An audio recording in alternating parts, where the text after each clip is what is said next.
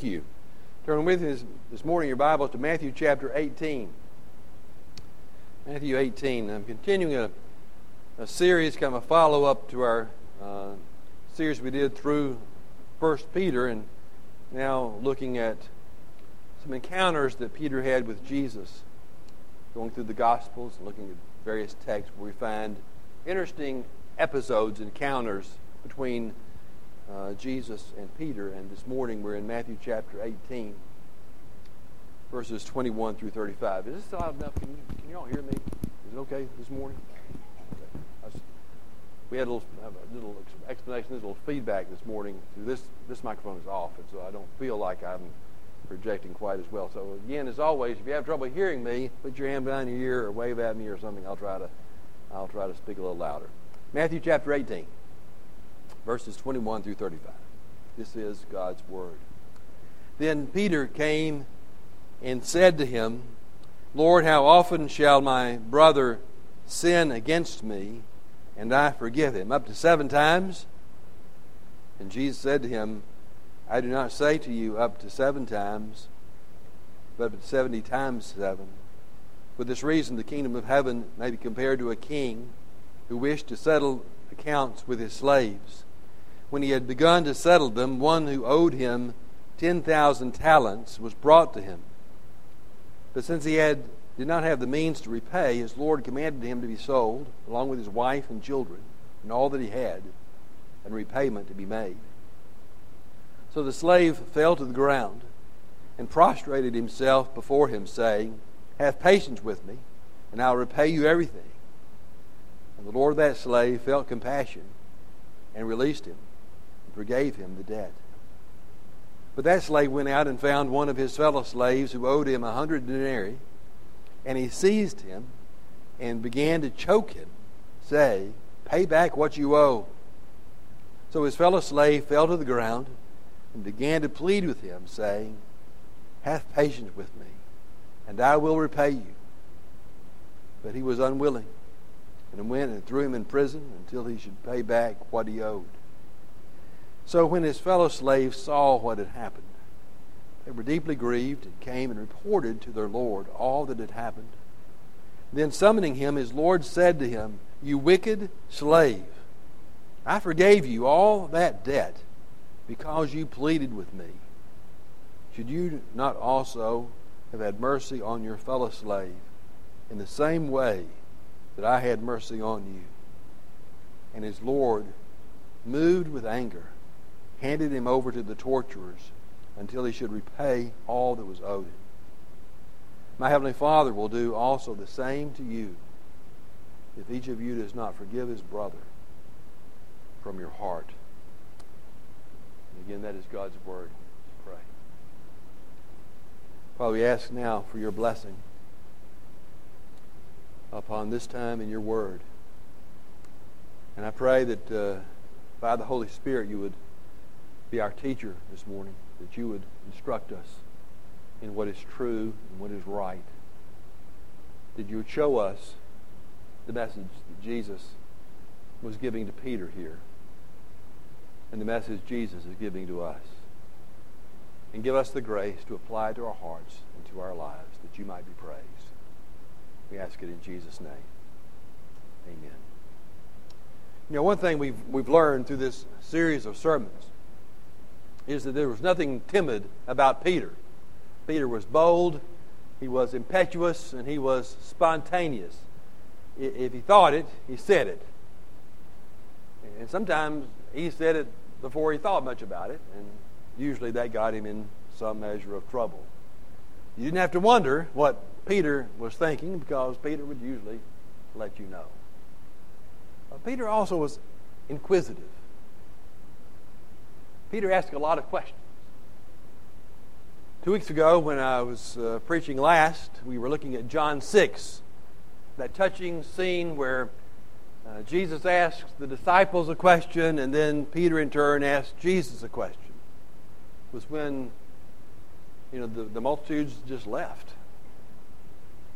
And there Jesus is with the 12. And he turns to them with that poignant question saying, You're not going to leave me also, are you? you don't want to go away too, do you? And it was Peter who responded with a question himself, saying, to whom shall we go? What other option do we have? You are the one who has the words of eternal life. Well, here in Matthew 18, we find Peter asking Jesus another question.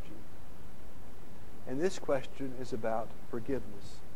Now, the context or the background, this question that Peter asked, is found in the teaching that Jesus gave in the previous verses about restoring someone who has fallen into sin back into fellowship, or what we now more commonly today is the steps of church discipline. It begins in verse 15 where Jesus makes it clear. You have someone who sinned against you, then your responsibility is to go to that person in private, confront that person with their sin, see their repentance, and if they repent, you have restored your brother, you've won him back. Then in verse 16, Jesus says, if that doesn't work, then you're to take someone with you, or a group with you, so that you have a little more authority with you. And you confront that person with this group of people about their sin. And you call them to repentance. And again, if they have repented, you have won your brother. But if that doesn't work, and the person continues to be resistant and persistent in their sin, then you're to bring that person to the church, to the leadership of the church. And there, if he still does not repent, discipline is to be enacted, even to the point, perhaps, of being cut off from fellowship in the body of Christ. Well, hearing that got Peter to thinking.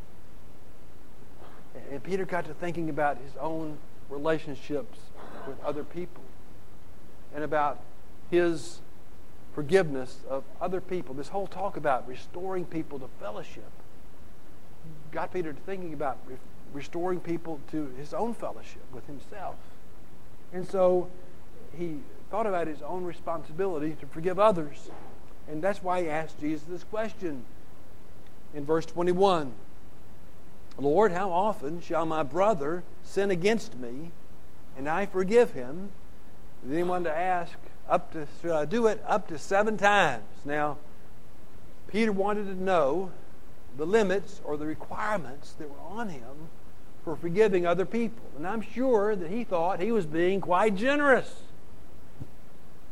and good-hearted in offering to forgive someone 7 times. You see, the Jewish rabbis said you only had to forgive someone 3 times.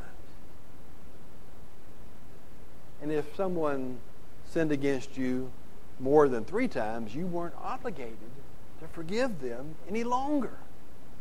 One of the learned rabbis had a saying. He said, if someone forgives you once or sins against you once, forgive him. If he sins against you twice, forgive him. If he sins against you 3 times, forgive him. But if he sins against you a 4th time, do not forgive him. And so I'm sure that Peter was expecting some measure of praise from Jesus. He doubled the number, more than doubled it, to 7. Father, or Jesus, Lord, how many times should I forgive my brother when he sins against me? Up to 7 times? Well, as you know from the text, Jesus was not impressed. And his response was anything but praise. He basically told Peter, that's just not right. You're not looking at it in the right way. What he went on to say in verse 22 was this, I do not say to you up to 7 times, but rather up to 70 times 7. Now, Jesus was not trying to get Peter to play a numbers game with him. Nor was he even setting 490. I'm not good at math, but I can do 7 times, 7 times 70. Not setting 490 as the outer limit of how often you should forgive someone. Jesus' point here is the number of times that you are to forgive someone who sins against you is unlimited. It is without limit. We are to continue to forgive others when they sin against us. We're not to be in the business of keeping a record of how many times someone has transgressed against us, done something to us, said something about us, and then cut them off from forgiveness when they've reached a particular number. And of course, there's a good reason for that, isn't it? It's because that's the way God forgives us. Aren't you glad God doesn't limit the number of times He forgives you? Aren't you glad God doesn't stop at 7? Aren't you glad God doesn't stop at 70 times 7? See, God doesn't have His little book out, keeping account of how many times you've sinned, and how many times you've confessed, and how many times you've asked for forgiveness, and how many times He's actually forgiven you. And then you reach a certain number, and He says, don't come back. Don't ask me to forgive you anymore. You've reached the limit. I'm done with you. God doesn't do that. God's forgiveness is unlimited. And to make that point to Peter, to answer his question about how many times he should forgive someone else, to show that God's forgiveness is unlimited, he told a parable. And now this parable is about the relationship between a master, it's called a king, sometimes in the parable, a king, a lord, a master, and a servant. And the relationship between them in terms of a debt owed and forgiveness granted. And what it shows is the stark contrast between a heart that is eager to forgive and a heart that is reluctant to forgive. A heart that is patterned after the heart of God and a heart that is not. The parable is about this king who called in his servants so he could, the Bible says, settle accounts with them. We're not sure exactly what was taking place. It appears that this king in the parable was either loaning money to his servants or giving them advances, and some of them had gotten in arrears, and he realized that it wasn't a good situation, and so he decided it was time to call them in to settle these delinquent accounts, and so that's what he did. Call them in so they could pay him what they owed. One of the men who was brought before him owed him 10,000 talents. Now, that was an exorbitant amount of money. Today's money would be in the millions of dollars.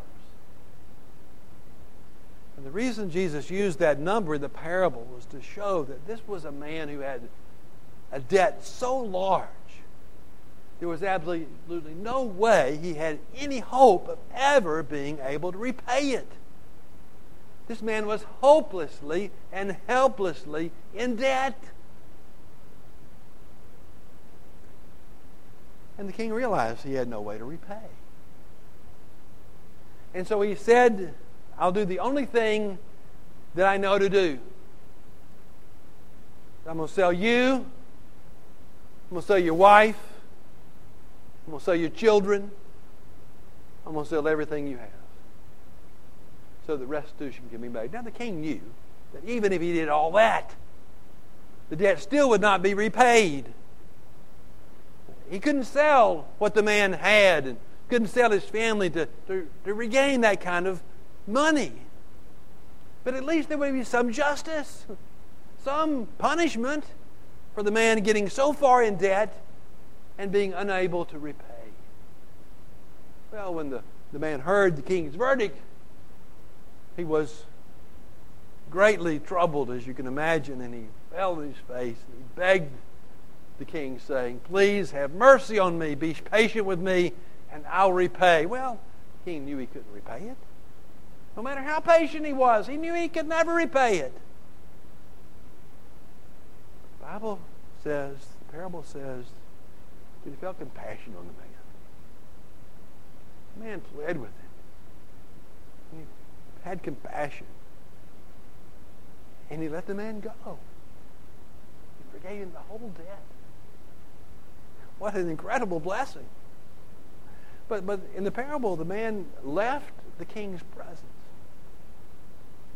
And in the story Jesus told, he went immediately, it seems, and found a fellow slave who owed him just a small amount of money. I want you to notice a couple of things about that. Look with me, for example, in verse 28. This man who'd been forgiven by the king went and looked up this guy. He went looking for him. Verse 28. But that slave went out and found one of his fellow slaves. It wasn't like they crossed on the street and he said, oh, by the way, you owe me some money. He went and found him. And the amount that he owed, the 100 denarii, was a pittance in compared to the 10,000 talents that he had owed the king. The man didn't have the money to pay. And so the servant grabbed him by the neck and began to choke him, tried to squeeze it out of him. And the man fell on his face before him. And he said, be patient with me, and I'll repay you. Boy, shouldn't that have pierced the man's heart? Shouldn't that have gotten his attention? Those are the very same words that he had given to the king. But he was unwilling to forgive him. He had him thrown in prison until he would repay all that he owed. Well, this was not a private matter. Both of these were public matters. What the king did for the servant, forgiving him. What the servant did to his fellow servant, not forgiving him of his debt. And there were people who saw both. The parable says they were deeply grieved by it, heartbroken over it. So they went to the king and said, you won't believe what happened. This man of whom you forgave these 10,000 talents went out and found a fellow servant, owed him 100 denarii, demanded repayment, couldn't repay, he wouldn't forgive him. The man's in prison. So the king called the servant back. The boy had his attitude changed. He looked at him and said, you wicked, lazy slave. I forgave you all that debt. How could you not forgive another man who owed you something himself?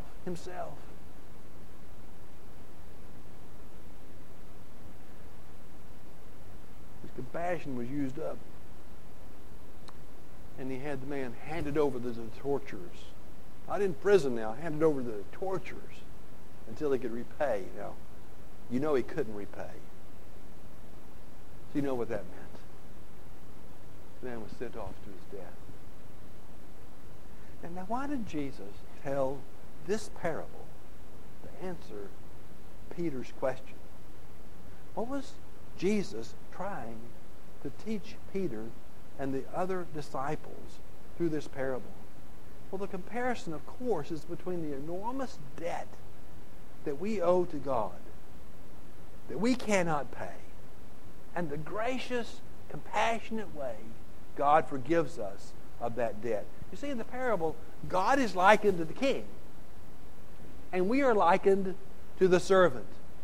We have this astronomical debt of sin which we cannot repay. Our situation is just as hopeless and just as helpless as the man described in this parable. Just like him, we are completely dependent on the compassion and the mercy of God for forgiveness. And just as he begged for mercy, that's our only hope too. Our only hope of being forgiven is begging for the compassion and the mercy of God.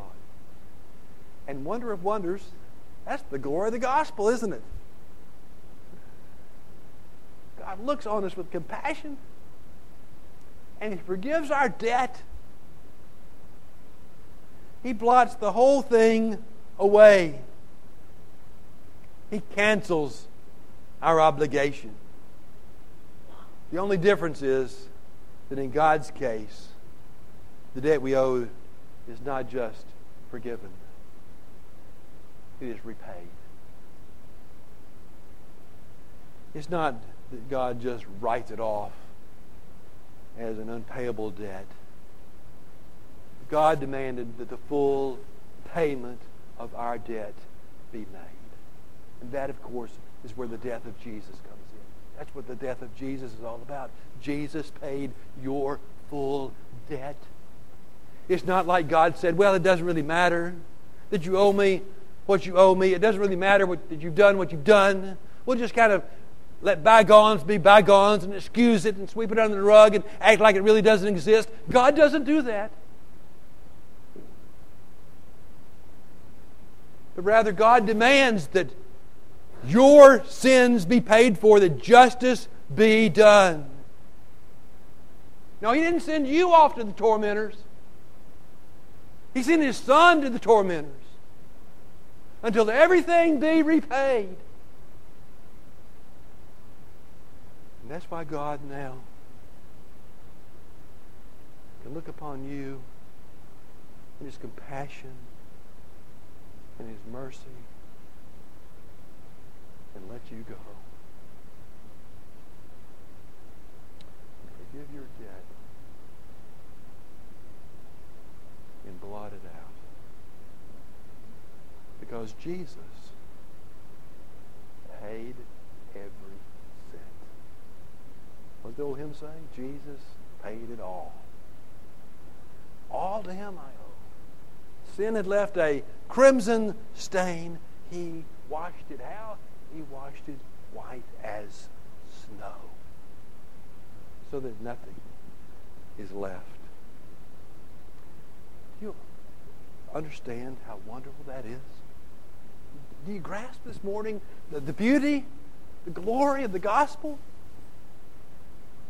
Do you understand what a precious thing it is to be forgiven by God, to have this enormous debt blotted away, canceled, paid in full for you? That's the glory of the gospel. That's the great blessing of a believer. That this holy and just God has forgiven you what you owed because of your sin through the work of His Son, Jesus Christ, on the cross. But it doesn't stop there. Forgiveness is not just on the vertical level. It's also on the horizontal level. In fact, that's where Peter asked the question, isn't it? What did he ask? How many times should I forgive my brother when he sins against me?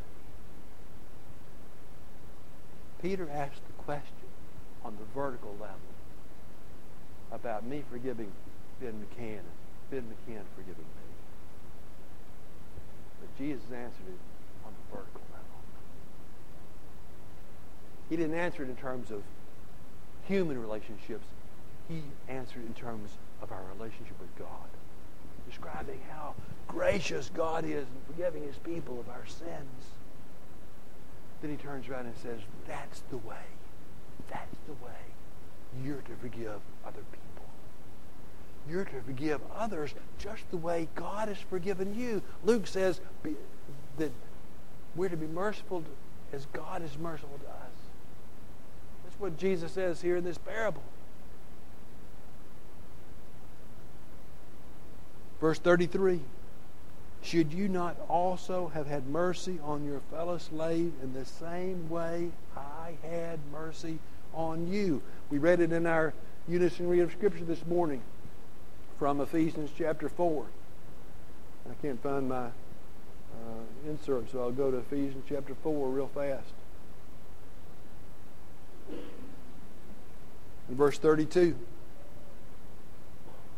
be kind to one another, tender-hearted, Forgiving each other. Hear that? Forgiving each other. How? Just as God in Christ also has forgiven you. You see, that's the key to understanding the answer to Peter's question. That's the standard that we're to use in forgiving others. We're to do it just the way God has forgiven us. Let's be honest. I'll be honest. Sometimes we got a real problem with that, don't we? Sometimes we're slow to forgive and slower to forget. We tend to hold grudges, be resentful, harbor ill feelings, try to get even. But that's where the power of the gospel is to make a real difference in our lives. Because all that's to be taken away. The grudges, the resentment, the bitterness, the desire to get even. And we're to forgive just the way God has forgiven us. That's to be one of the obvious changes of believers, the way we forgive others. And Jesus makes it clear, the Bible ties together your forgiveness of others and God's forgiveness of you. Now, we don't forgive others to be saved. We forgive others to show that we have been saved. And Jesus says, look, if you have a problem forgiving other people, it may be that you might not have experienced the fullness of God's forgiveness of you. You get that? My Heavenly Father, verse 35, will do the same to you if each of you does not forgive his brother from his heart. One of the evidences of saving faith is a willingness to forgive other people and a refusal to forgive. A hardening of your heart, grabbing somebody by the neck and choking him, demanding some kind of repayment for what he did, like the servant. Shows you haven't grasped the wonder of being forgiven. Applies to every area of life, doesn't it? The whole matter of forgiveness touches every aspect of our lives. Many marital problems occur because one or both spouses are unwilling to forgive, unwilling to move on, holding something over the head of another. Many church conflicts arise because of an unwillingness to forgive. Well, you peel back the covering on many church conflicts, Joel will tell you, what you'll find many times is somebody just was refusing to forgive. Something that was said maybe years ago. Many interpersonal relationships are impacted because of an unwillingness to forgive what was said, what was done. Just can't get past the embarrassment. Can't get over the pain or the shame. Whatever it was that was caused by what someone said or what someone did, we just can't let it go. We hold it. We can't let it go. We don't forgive it. Aren't you glad God doesn't hold it? Aren't you glad God forgives you? That's the way you are to forgive others. Oh, the depth, the mercy, and the grace and the compassion of God in the way that He forgives our sin. May we show that same mercy and compassion to others in the way that we forgive them too. That's the power of the gospel. Let's pray. Father, thank you so much for your word. And we pray that today our hearts will be touched by it. Father, convict us of our sin, our unwillingness, our hesitancy to forgive others. And we pray that we would be willing to forgive just as you've forgiven us. And we thank you so much for the free grace by which we are forgiven the whole debt through the finished work of Jesus. We ask it in His name.